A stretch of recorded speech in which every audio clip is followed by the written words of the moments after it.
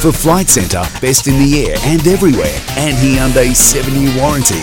On SENSA, the Round Balls Extra Time with Dom and Dodsey. And welcome to Extra Time. Dom and Dodsey here. Trav, we did speak during the Round Ball during our show about this team that have been put together. It's the starting 11 snapshots, and there's quite some big names to try and hopefully make our game better. Now, I want your opinion, and I want your honest opinion. I don't want you to sit on the fence because I know you want to get into politics and what have you. What do you reckon? Is this going to work?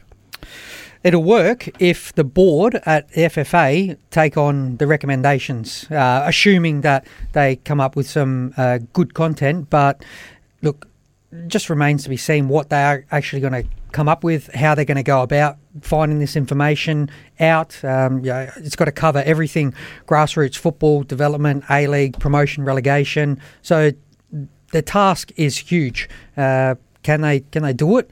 Like Bob the Builder said. Bob the Builder. Yes, we can. Can we build gracious me. Bob the All Builder, right. can we build it? Yeah, no worries. Well, the FFA CEO, James Johnson, has put together some starting lineup here. In fact, if they had a game, they'd do pretty good. We've got Mark Viduka here. I don't know where he's going to... Oh, I suppose he'll have to play up front. Is there a goalie in there? But anyway. Bosnich. Yep. Oh, Bosnich, yep. Josip Skoko. There's Ronnie Smith. There's Paul Ocon. Frank Farina. Whatever happened to him, we'll just try and get him on board one day. I reckon we should speak to him to see what he's doing.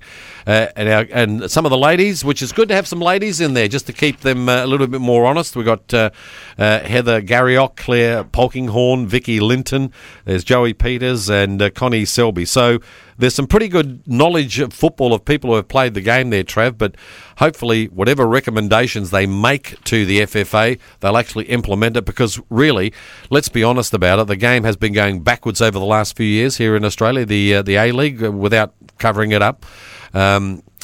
Let's hope that they actually do start implementing these because we really want the game to go forward. Because if it doesn't, then it doesn't look good, does it? It doesn't look like a happy ending. No, it doesn't. And look, I think from even in terms of FIFA and what FIFA have an expectation of, there was talk of the World Cup bid and Australia having to have the second tier and the second league. So there's so much work for the FFA to do. And interestingly, the FFA are receiving like a JobKeeper payment from FIFA. Are I'm they? not sure if you saw that, but there's the FIFA... What, from every player in the A-League? The FIFA have got a fund, an emergency fund. Well, they've got enough. Of $230 million, which is going to be distributed between the 211 participating countries in FIFA, of which FFA will receive an initial payment of $730,000.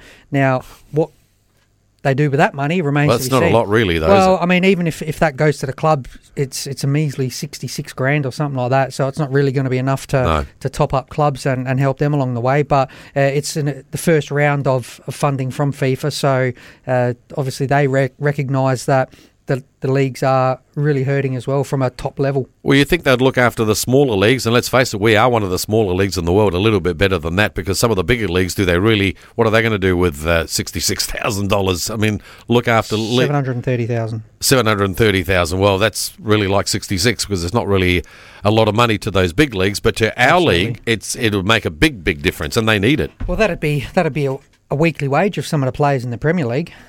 Yeah, I suppose. Yeah, maybe not even half. So, yeah, look, they've got a lot of work to do. Look, we'd love to see the game brought forward. Coincidentally, it just, I don't know if it's off the back of this conversation that happened a couple of weeks ago with the Golden Generation on Optus Sport, but Mark Viduka and Skoko in particular were very vocal in criticising the way that the league and Australian football has progressed since their time as Socceroos. So maybe that was the spark to get this starting 11 into action. I'm surprised that Mark Schwartz is not on this list because he was pretty vocal about it as well, wasn't he, about the A-League? Well, he was. I mean, Johnny Aloisi was as well. Vinnie Grella. I mean, I think if you ask all of those Socceroos, not just the ones there, but if you ask all of them, I'm sure they've all got a scathing opinion of where football has gone in Australia in the last 10 or so years. How do you think, like I said, that I think it's gone backwards in the last few years. Do you concur with that? Do you think that the A-League has gone in the wrong direction? Well, it does need a refresh. I mean, yes, when the A-League started, it was a shiny new toy and people wanted to be involved. And yeah, you look at what the FFA did in terms of advertising the game, it was fantastic. We just don't see that anymore. All right, well, there goes the final whistle. We'll be back on deck next Wednesday at 5:30 on SEN with the round ball with Dom and Dodsey. Dodsey, say goodbye. See you later, mate. Ciao.